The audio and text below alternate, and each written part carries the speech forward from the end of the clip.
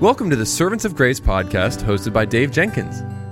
Our podcast exists to provide trustworthy expository messages through the Bible and faithful answers to your theology questions. Now, for today's episode, let's join our host, Dave Jenkins. Welcome back to the Servants of Grace podcast and to our theology segment. One of our listeners writes in today and they ask this great question. What does it mean to pursue the will of God as a student? Growing up, I played competitive tennis, golf, soccer, and football.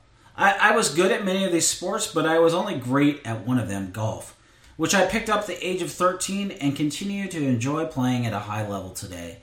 Throughout high school, I even felt drawn to being a professional golfer, but I had a call in my life that had been affirmed by others at church for vocational ministry since I was 6 years old. During my teenage years, I often asked myself, is God's will for my life to go into vocational ministry or even to go into professional golf?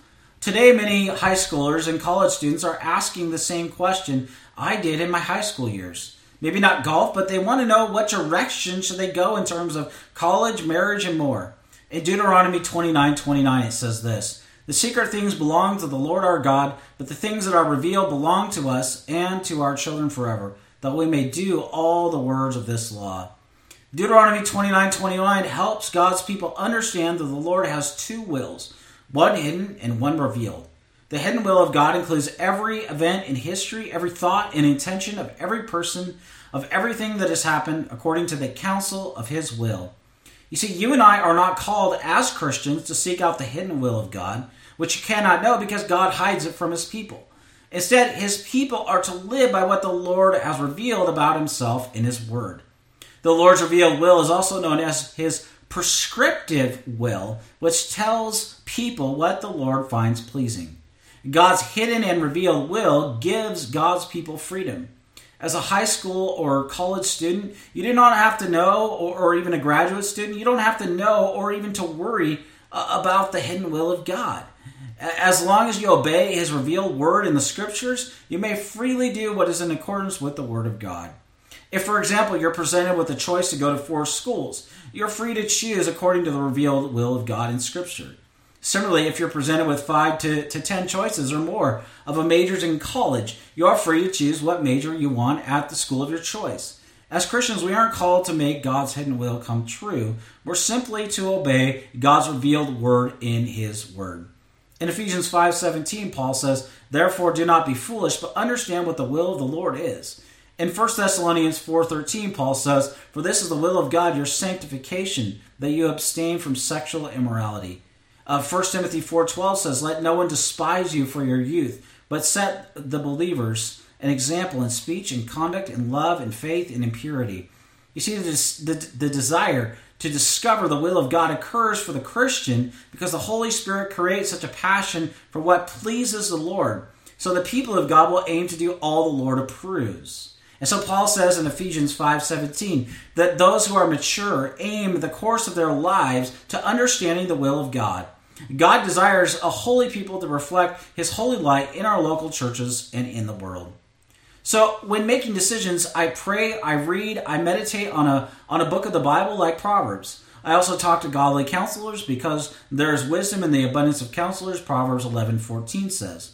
And after I've prayed, read the Bible, and I've talked to godly counselors, I make a decision. Making decisions, whether they're major or minor, it can be difficult, right? Some choices, such as getting married, they involve your entire family, they involve close friends, and your pastor. Other decisions may not involve a wider circle of people in your life.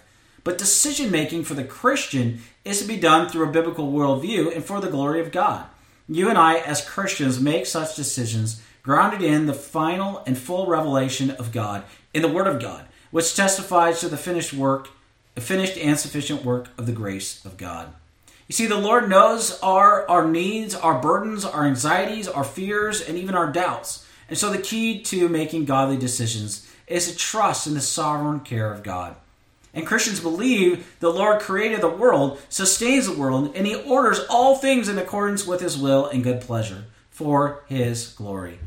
The Lord longs for His children to trust in Him, to know His goodness, and for them to find their pleasure and satisfaction in Him.